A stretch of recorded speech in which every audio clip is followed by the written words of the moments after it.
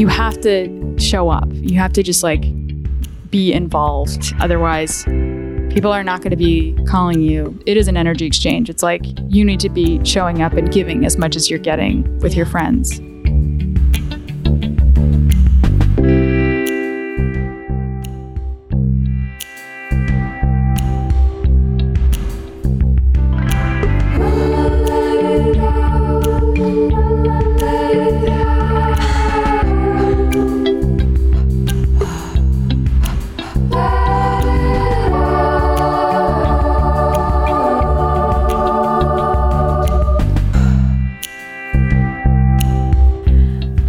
Welcome to part 2 of my conversation with writer Nada Alec. If you listened last week, you already know that she's great, and she is the author of Bad Thoughts, which is a book of short stories that I really loved, and she's working on a novel right now. And, you know, you could begin here. Why not? You can do whatever you want, but there might be some callbacks to the first half of our conversation, plus there's more context about her background in part 1, and you might just want to listen in order and then return to this.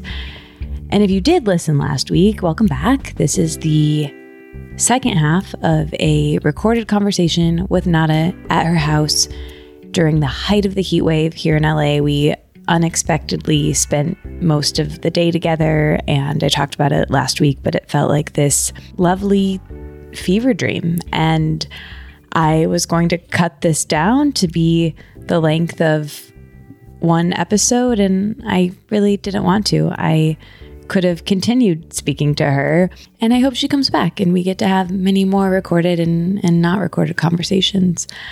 You know this already if you listened last week, but Nada is incredibly humble and creative and just, you know, one of those rare people that is actually as cool when you meet them as you hoped that they would be. And she was so cool, but also so warm. And this is the rare part, you know, she was really inviting and genuine and kind. And that is, you know, even more evident in this second half of the conversation you're about to hear. As a refresher, last week we covered, you know, how she got started writing and how she ended up in LA and this city as a setting for her book. And we get into, you know, a plethora of topics, everything from growing up Catholic and feeling disembodied and shadow integration. So we might, you know, call back to some of those things.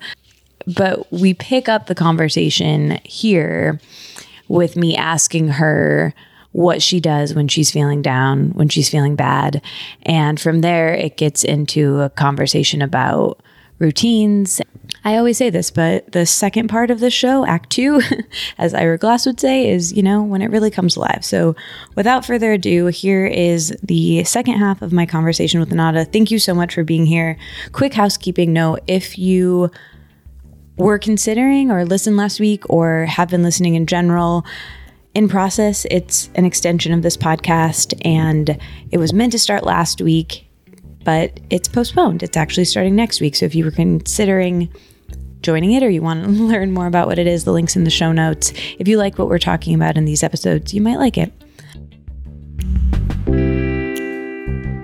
Managing your nervous system is crucial to writing, as we've talked about. But when you're having a bad day or you wake up, or I don't know, for me, the week before my period, I so garbage. Like, how do you pivot? Like, if you're like, all right, well, I actually have to exist in this world, or I actually have this deadline, or on the other end, if you could just put it till tomorrow, like, walk me through, you know, what you do when you're down to try to bring yourself back up. I'm not so good at keeping a routine. I design an environment where writing will happen. So that means I need to keep my space clean. I need to have a dedicated place for it. If the writing happens or not, at least the intention was there. Like, I'll have the documents open.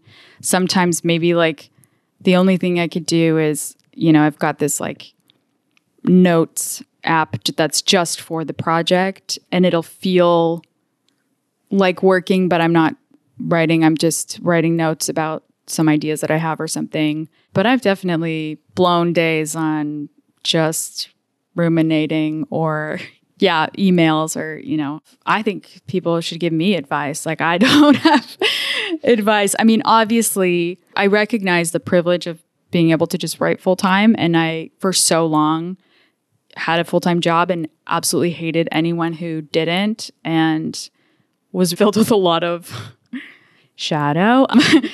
So now that I do, I think it's important for people to recognize like I sacrifice so much to do this too. I don't have a normal life in order to kind of create this vacuum for myself. There's a lot of things that I can't do in service of this, but this is what I've chosen. So I have certain rituals that, maybe I can trick myself into motivating myself.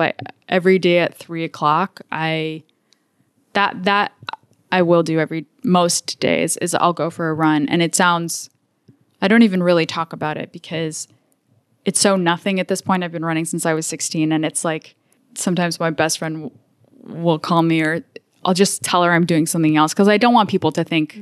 The worst thing is when people talk about exercise because it just makes you think about how you're not exercising.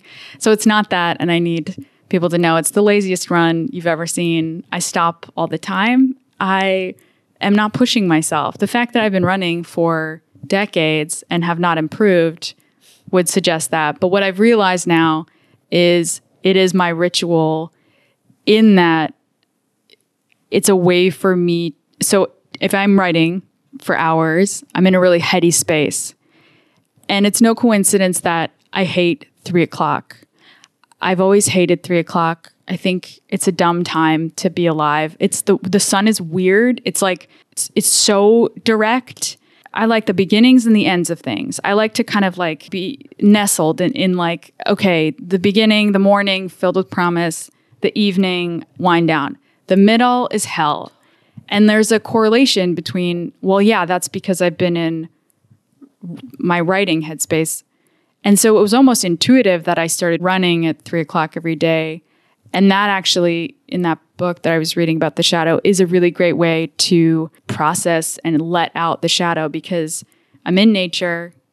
I'm doing something that's aggressive, like primal, sweating, usually listening to like, honestly, Drake or like Nicki Minaj or something like embarrassing. But, I'm kind of like working that out. And I didn't realize I was doing that until I read that book. And I was like, that makes so much sense that I do that at this time where I've reached peak mental capacity. So stuff like that, like finding something. And then I get so many ideas. Like the other day, I ran home and just wrote all the ideas. I was trying to memorize them on the steps up. I was like, okay, don't forget, because it'll just come to you. So cool. Movement is huge, obviously. Like you can do it going for walks or whatever. But it's just been this part of my, I guess, practice that I didn't even recognize was such a important part. Elizabeth Gilbert says of like the idea might go if you miss it. There's a real organization to living as a writer that I'm seeing here, and just outside of keeping your ideas in a Google Doc where you're able to find them and catching them and organizing a structure of this book. I mean, this book is so elaborate and intentional in the way that it's written that I'm sure I'm not smart enough to pick up on or literary enough to pick up on a lot of things in there and the intricacies of it. But I remember I love Dick and Chris Kraus. And when I learned that she mentions this book that she credits as Dick, that is actually a book that she will write 2 years later. And I love learning about that stuff after and like seeing it's so meaningful to me. And one thing I really wanted to ask you is, you have been compared to some of the greats like Didion, and even on the back of your book, there's a quote, Miranda July and Sally Rooney. And I know Didion was one of the influences for the cover, but how do you feel about that? And just the way the book has been received and getting compared to other writers? Yeah, it's weird and cool. Actually, there was like a review in Gawker that like I didn't even know they were going to write one, but it was very confusing. I think it was mostly positive, but it was definitely under the guise of like criticism and sort of using my book as an example of like the state of things and autofiction and the sort of lack of plot whatever. And I think there's so many books out there that you could really cherry pick any pattern that you see and kind of claim a thing and diagnose it as such. And so I sent it to my friend, Allie Rowbottom, who's this really incredible, amazing writer. And she was like, how are you feeling about it? And I was like, I feel great. Are you kidding me? Like, she literally put me in with, some of my favorite writers. I'm like, there's no part of me that was upset about this review. I was thrilled. I was like thrilled to be nominated, like it really was like to kind of be mentioned in the same, and that's what people do as a shorthand. They say it's like XYZ. I think being a writer was this idea in my head for so long that I had no idea how it would be received, and it did so much better and did so much more than I could have ever dreamed of. And so maybe that's why I'm feeling a little bit more centered now. Is like I had a really positive experience with like the response, and that's what you hope for is you write something that is maybe a little bit weird and you hope that people will get it. And I really do feel like people got it. And that was hugely validating for me, just to feel like you've got like a seat at the table, I guess, and that you can keep going from here. Because usually people are indifferent, not even negative. There's so many books that fly under the radar that are so good. And so to have even had like a moment or interviews, like I'm grateful for every one of them to just get to talk about this book, because it does happen so quick. Like the cycle happens so quick. You get like a month and then it's kind of on to the next. I feel like I've just been spit out of a tornado and I'm still trying to like get my bearings with it. But I am filled with gratitude. And I know that sounds really cheesy or like, but the other day I was like texting with my agent. I was walking down the street and I, the classic, have a bouquet of flowers and just feeling very romantic about myself. I don't know. I was like in my own movie.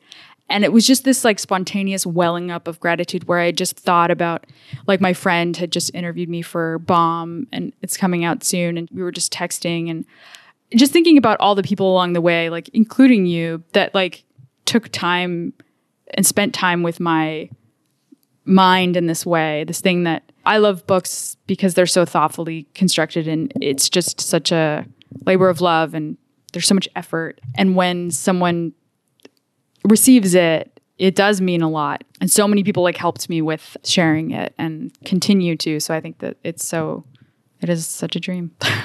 So well deserved, truly. And the fact that you don't take it for granted, that's really lovely and truly not. You are incredibly talented and I really admire you, and you're incredibly humble and kind, and it's not lost on me. And I know that you're way cool.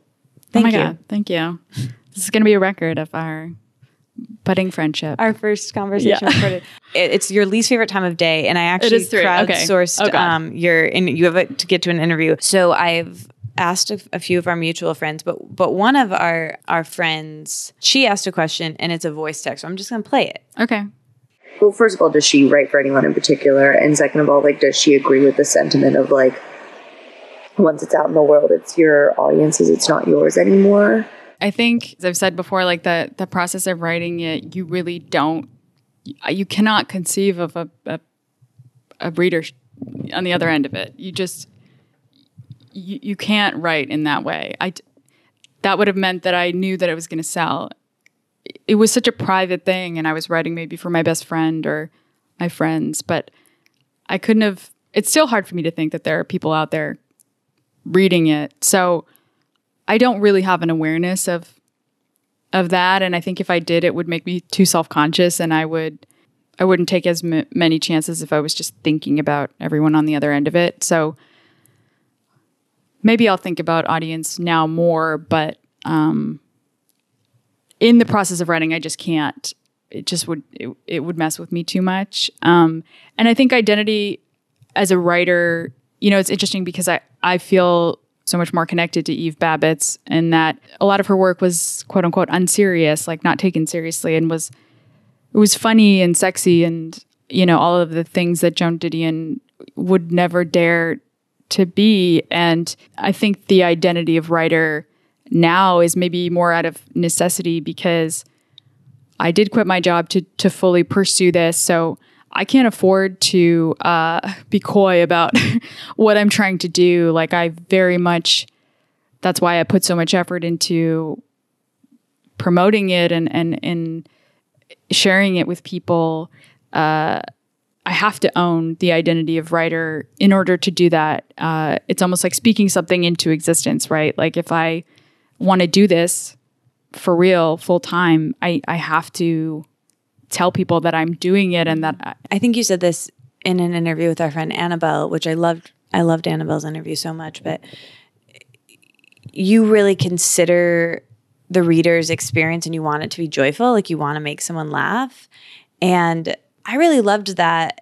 I consider there being a reader there, but I hadn't put it in my brain of like, oh, you want it to be joyful. Like I really loved that actual thought, because similar to, and I think with when someone is writing, I know that's not always the case for great writing. Like sometimes it's having an experience be joyful not only is impossible, but is, if you're writing something really dark, it can be great and beautiful, but not, it's meant to make you not feel joyful, you know? Like I think there's a spectrum that's not possible, but in your work that it's cool that you're considering that.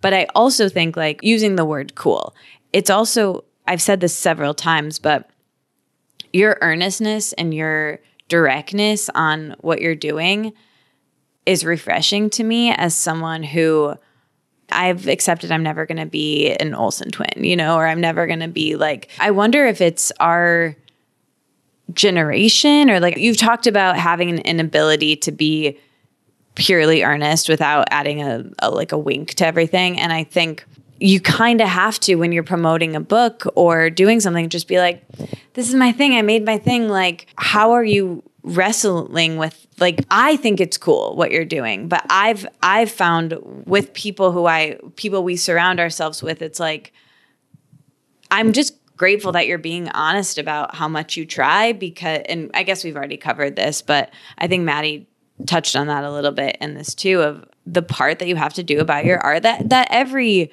musician also has to do is talk about it and do the cycle, and your openness about it, your earnestness is actually all, I'm not going to be this character. I'm going to, like, aloof. I'm not going to have a persona. Like, was that a conversation with yourself, I guess is what I'm trying to say. Yeah, I think it was just my inability to have one.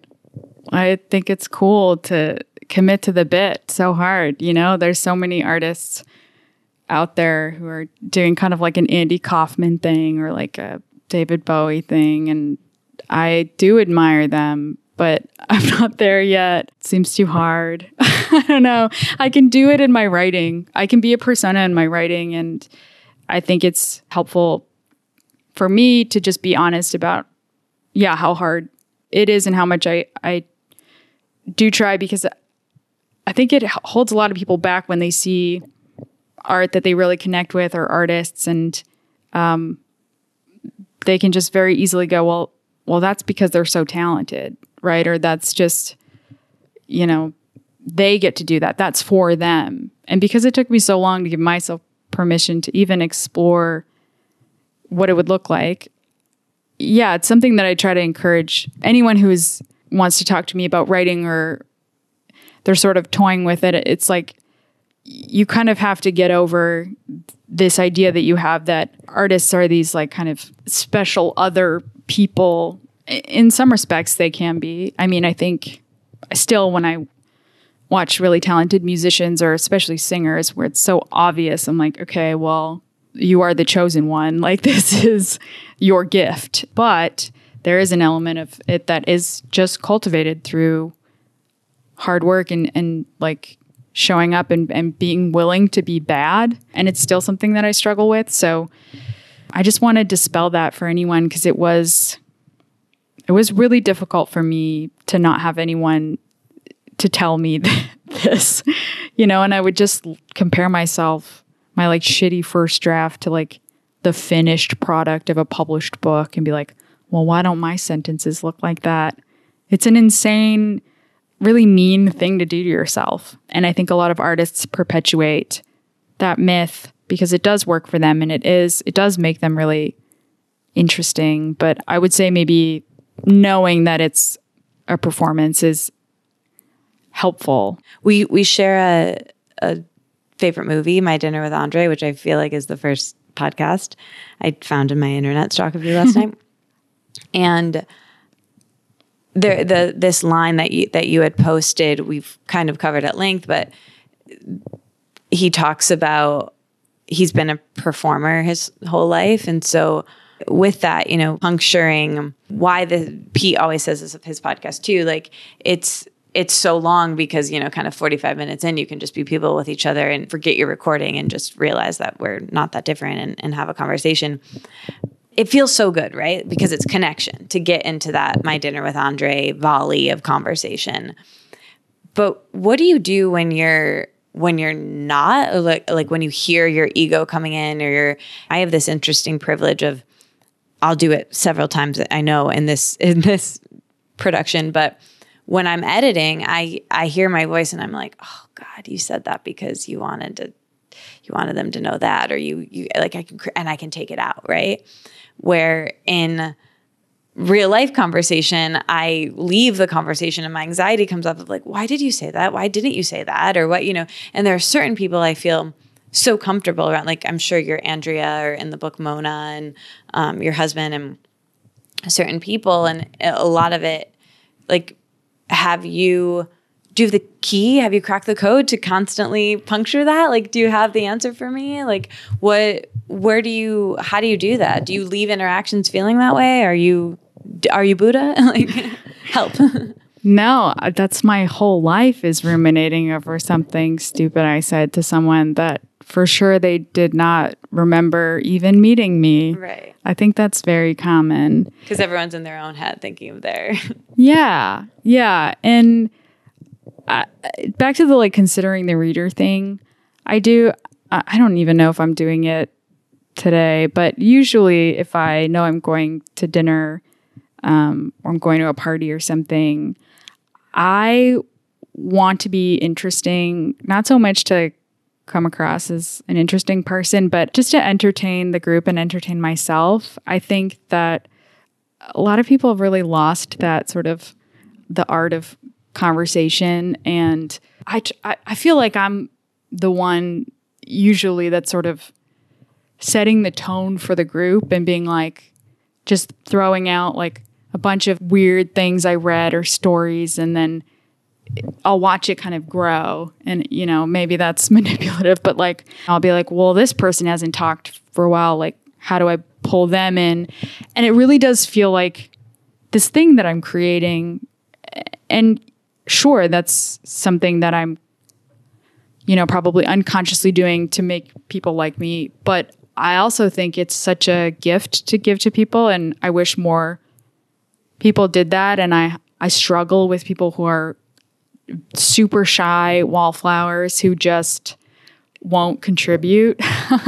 Obviously, not everyone is going to be like the most extroverted person, but I think I try so hard to I'm like, why not talk about real shit and make this an interesting experience for everybody, which is maybe aggressive and not everyone wants to do that. And some people are perfectly fine to just keep to small talk or whatever. If I'm attempting that and then people are responding, I will let myself off the hook for something. I'm just not going to land it every time. But I'm like, well, I made it more interesting for, you know, the group. So I did my part. And that can sometimes help. And yeah, just, I guess I don't know. It is such a mixed bag when you're meeting people, especially in LA. You sort of feel like, well, how much am I supposed to say about what I do? Everyone's always kind of like sizing everybody else up. And now I'm like, I don't even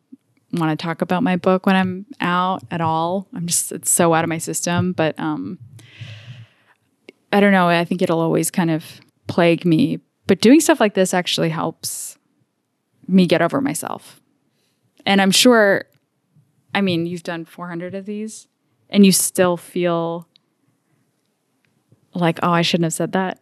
Yeah. I mean, I know I can, and I don't know if this is, I consider like Midwestern where you come from too, of like, I know exactly what you mean about like being at a table and being like, all right, there's an energy to that. Like I can leave an interaction being like, well done, but I feel depleted because it took so much out of me to be like, wait, do they feel included? I hope that they like, especially if I was the one that made everyone come there, or it's my party or whatever.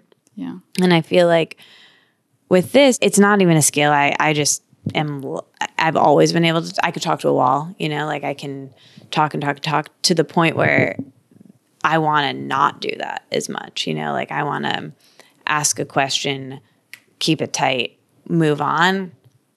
But I also love the art of conversation where it is a volley. And I do think there's something to the person across from me will feel more comfortable if they see me less as a journalist asking, you know, the specific things that they kind of know I'm going to ask and they're reading their script. I want to not talk about anything you've ever talked about before. However, if someone's finding you for the first time, they're not going to understand what we're talking about if they don't have any context. So it's this sort of delicate balance, and I'm editing in my head. So this feels very different than in non-recorded life. But the beauty of this is that like today, especially because I was kind of coming in feeling off and not having my notes as prepared or as organized as I wanted to, I'm able to edit out my long questions and I'm able to make them tighter, where in an interaction where I come in hot, not feeling my best self, it's just, there's no editing, you know? So that is the horror of existing in the world. Here we are. Okay, this one is from our friend Alyssa Benjamin, who was actually the 400th episode of this podcast. What's been the thing that she thought would be super challenging, but now that she did it, she realizes it was as easy as opening a door?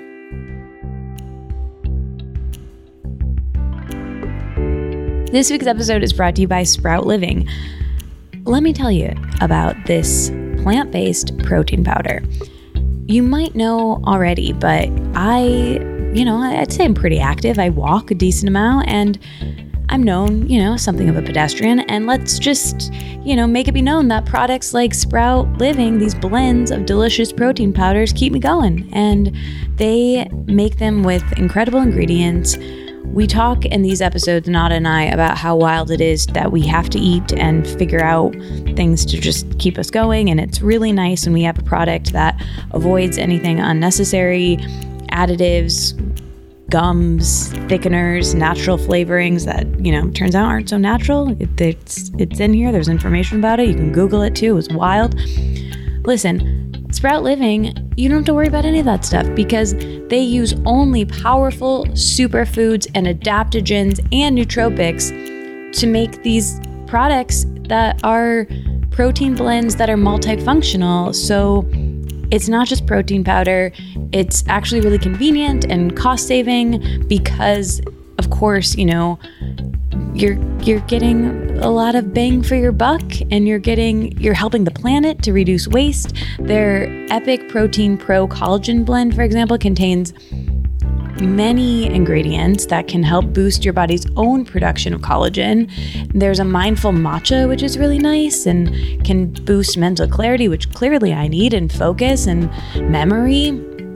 It's really, really great. And you know what? The best part of this is that it tastes good. It doesn't taste like, something that you think is healthy and tastes terrible. It's really incredible how great it tastes. And it's not just me that thinks that. I've given it to friends. I've shared.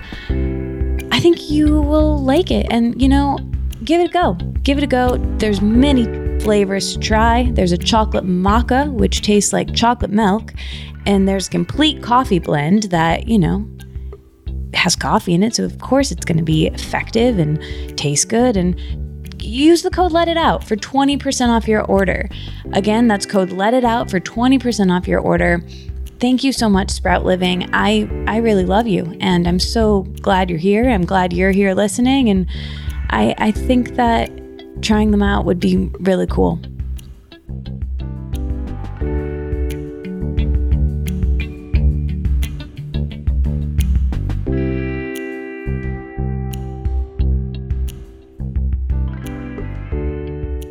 Looking back when I was writing it, and I wasn't even really telling my agent. I was so weird about it. I was so nervous to tell people when it was sort of half-baked. And then when I sold the book, you're suddenly on the phone with all these editors at these big publishers, and everything felt so intimidating to me. And then you sell the book and it goes through rounds of editing, and that's really painful. And so I think looking back, being assertive and like asking for what I wanted, I'm surprised at how receptive people are when you just ask. I'd be like so nervous to change the cover, whatever editorial disagreement or something. And then you forget, you're like, no, this is my thing. I'm actually at the helm. You spend so long, especially like us both being in corporate world, where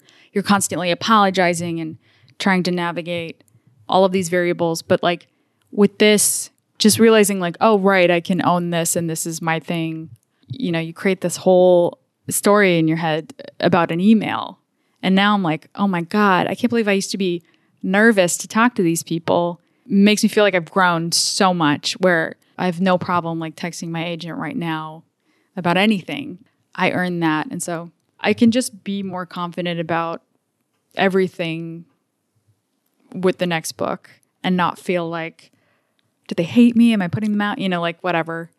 Because I'm still like so kind, and you know, I don't think I'm ever asking too much. But yeah, we don't have to worry about you. You're never gonna like turn into a yeah. Your baseline is so nice that watch you see it like turn into a monster. Oh God. The second book. It's such a bummer.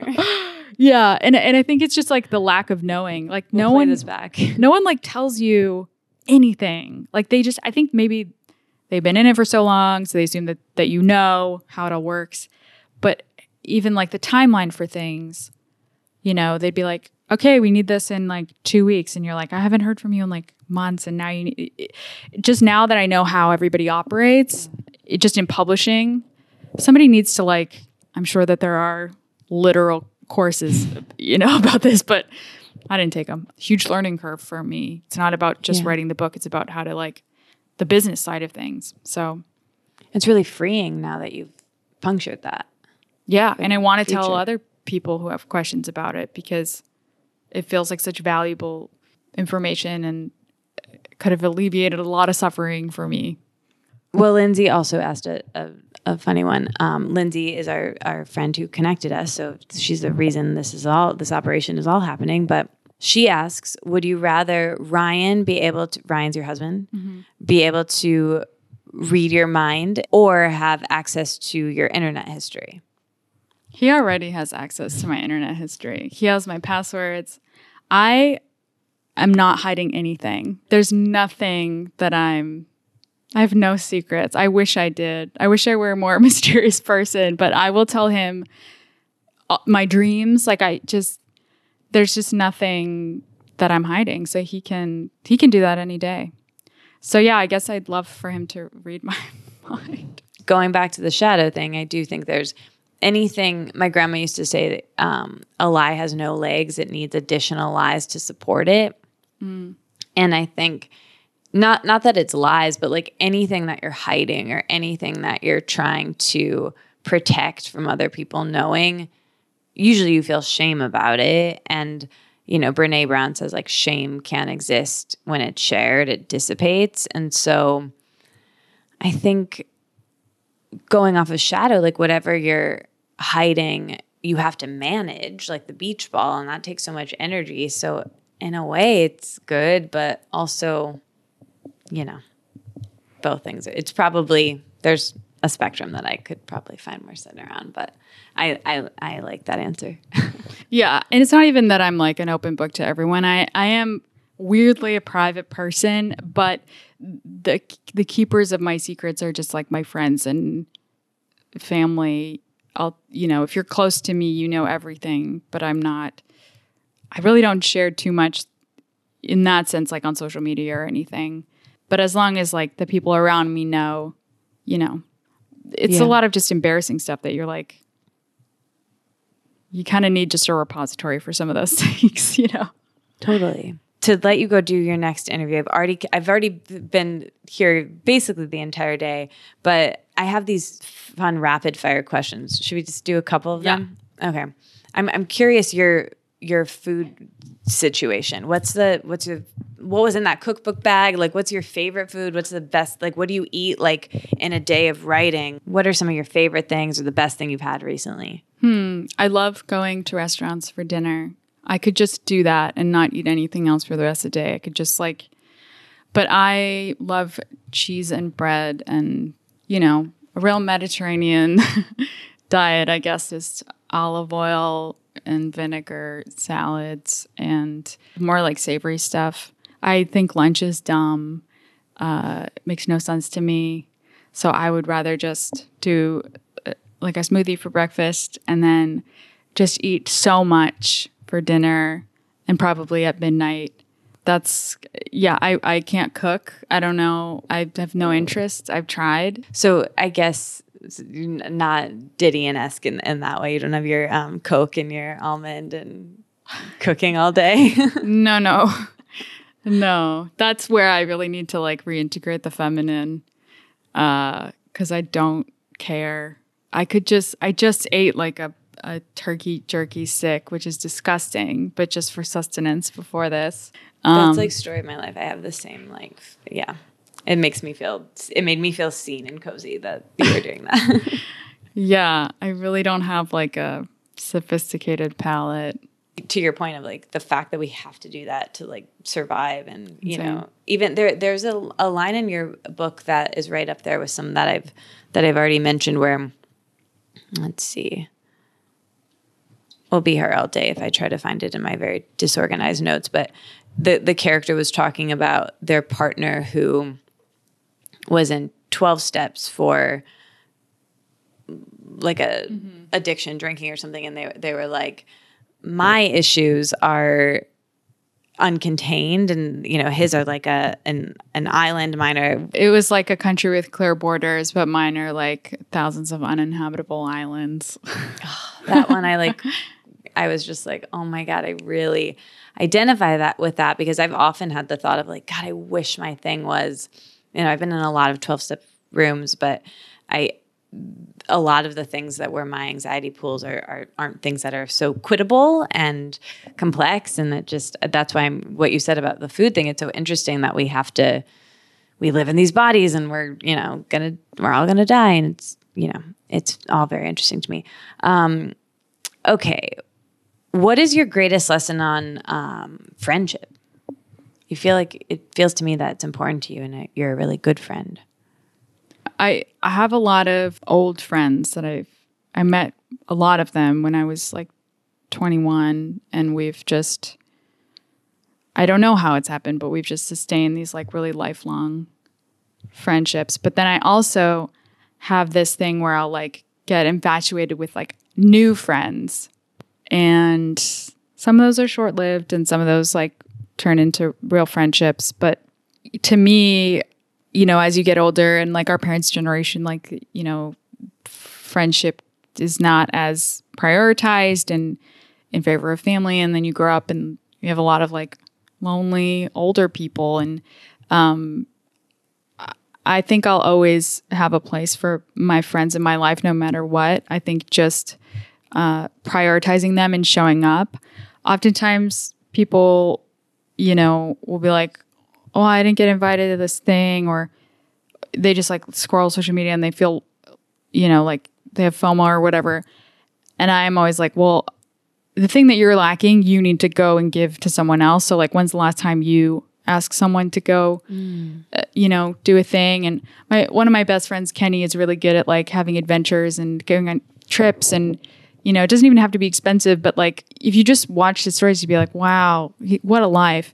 And he's like, what people don't see is the work and the logistics and like the not fun stuff that goes into having these experiences. And it is so true. And so I try to just say yes when my friends are like, hey, do you want to go to Ojai for the weekend? Like, I wasn't like that before. I was always like, no, I have to stay in and work. And you have to show up. You have to just like be involved. Otherwise, people are not going to be calling you. It is an energy exchange. It's like you need to be showing up and giving as much as you're getting with your friends.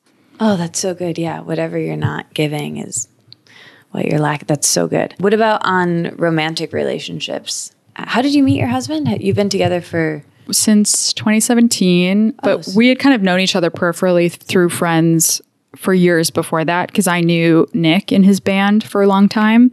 So we'd kind of always, we were both always dating other people, and then we weren't. I dated, a lot of guys who were like kind of like the Peter Pans, who were not ready, and there's something really exciting about that. And I've since stopped telling my friends to like not pursue those men, because I think you have to kind of go through that and figure out what you don't want or how you don't want to be treated. And, it can be really fun and honestly great fodder for your art to kind of like really get swept up in like the wrong guy and, the drama of it all. As long as you're not consistently finding yourself in the same patterns where you seem to be meeting the same type of person, at that point, you really kind of need to figure out like, what is it in me that's getting something out of this? And for me, it was just like exhaustion of like kind of going through that and then feeling like I just like deserved more and that I was ready. And once I kind of intentionally was like, I want to invite this. I just want to create space in my life to invite a good person in. It was like 3 weeks later and like Ryan showed up. My advice would be like, well, everyone should have a Ryan, but he's already taken, but like everybody's relationship is going to be different. I just like lucked out and ended up with like a truly good person who is really inspiring to me and supports me. And like, we're like really good friends. So I had to believe that I deserved that, so, and that just took growing up, and that, don't feel bad if you're hung up on some guy that's not texting you back. That's kind of just a part of it, and try to soak in that storyline for a while, see where that goes, and then try another one. I think that's a trick, not to linger too long in one of those. What are you most curious about right now? What do you wish that I would have asked you that you want to talk about right now if we were at a dinner party, but you also knew there was a microphone? Like what is something that you are interested in currently? I mean, there's so many things. I think when you're writing a novel, it's just such an open-ended thing to have an excuse to like research random stuff. And then it's all under the guise of like writing. I'm getting back into like wanting to do hypnotherapy, really into like AI stuff. I went into the metaverse for the first time. My friend's, she has an Oculus, so it's like VR. But then she was like, no, you have to just experience it. And to me, it's like the end of human civilization.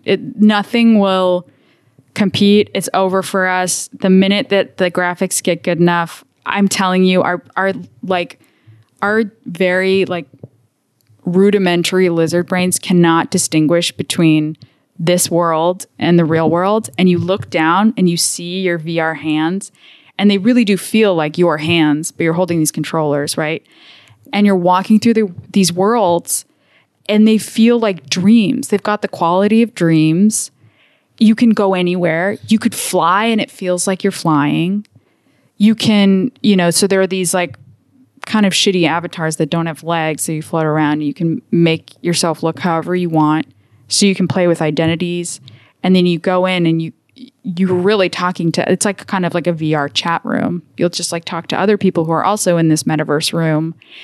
And it's going to get to the point where it's indistinguishable. So it's like you could feel like you're in another country. It was really scary. I got off of that being like, I hate that this exists because it's going to ruin everyone's life. So that was cool. I actually felt you can get nauseous if you're in it for too long. I wasn't even in it for that long, but I felt so car sick afterwards because the motion of it. Yeah, I'm really fascinated with that and how that's going to change art and AI and how that's going to change, just like technology and different dystopian scenarios and all that fun stuff. Nice positive note to end on. I feel like I don't watch the news enough, that I don't read the news enough, that I was so illiterate on the metaverse. Like, this is blowing my mind. Oh, so was I. I had no idea. It's a whole thing. Wow. It's wild. It's insane. Yeah. Well, this is a real long one. We've almost been going 3 hours, and we had an unrecorded 1.5 hour pre-show. Damn. Truly, how did we do this? I don't know. Space and time. You know what? We're in the metaverse. Yeah. This is it. You're incredible. I'm God, so thank grateful. You. This is really cool, and I'm so happy to know you and that your book exists, and I can't wait for the novel. And this is really cool. I'm so glad that we were connected, and thank you for taking the time to. You have actual like legit important interview, but we pushed it off to do my silly like basically garage production. No, they're all the same to me. That's not how I look at it at all. I feel so honored that I got to spend the day with you, and I just met you, and that's so fun and weird, and it's all because of my weird book. I know, and now we're neighbors. Yeah, it's exactly. Great. All right, well, we end taking a deep breath. So okay, inhale, let it out. Cool. Thank you, Nada. Thank you so much for listening all the way to the end, part 1 and part 2 of my conversation with Nada Alec. If you haven't already bought her book, Bad Thoughts, get yourself a copy. She's incredible, and I think you'd really like the book. She also reads the audiobook, which is cool. So if you want to listen, if you like listening to things, like you may if you are a podcast listener, I recently wanted to check it out, and I downloaded it, and I thought it was really cool that she read it. So if you want to hear more of her voice reading you her book, that is also an option.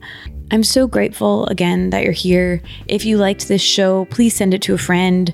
If you want to join in process, if you want to learn more about what that is, it's a way to help each other stay connected and feel supported while we make things, while we write, while we make art, while we try to be a person in this world and eat food and do all the things that Nada and I were talking about. But I truly think she's incredible, and I'm so grateful that she was here. If you'd like to tell us that you listened, you know where to find us. This podcast has its own Instagram, and you're welcome to let us know there or wherever you would like to let us know. But I am so grateful that you're here. Again, share it with a friend, or I'm just gonna say it. If you want to leave a review on iTunes or a star on Spotify, it's so embarrassing to ask, but you know what? We kind of talked about this and this, that it really does help. And instead of trying to, be cool and pretend that it doesn't, I'm just going to straight up ask. So that would be incredible if you want to support this show by doing those things. And I want to keep doing it. So I'll be back with new episodes next week. And if you're new here, welcome. There's an archive. And truly, I love you. I love that I get to do this. And I hope I get to record many more. And thank you to our amazing editor, who's not even a new editor anymore. She took over from Mike, who has been with us was with Let It Out for a really long time. And Bree saved the podcast. Bree is my friend, and she's probably smiling or blushing right now, but we're hanging out tonight, and right now she's gonna edit this. And she also works at the shop that I work at. And get this, Nada came into the shop because we live in the same neighborhood. We live very close together. And Bree obviously recognized her and recognized her voice, and Bree was working. I wasn't there, and Bree was like, I edited a podcast with you yesterday. And Nada was like, oh my God, I'm sorry, which is so Nada. And Bree was like, no, it was great. And anyway, so they got to meet, which was incredible. And it just, this whole thing is incredible. I'm so grateful that I'm here, that you're here, that Nada was here, that Bree is here. It's really wonderful. All right, I better get this to Bree, and we'll put this episode together. And thank you. I hope that maybe we all get to be together in person at some point, and I don't know how or when or if that will happen, but I believe there's a world in which it could. Bree and I are going to see a live podcast together tonight, one of my favorite shows. All right. I will talk to you soon. Bye-bye.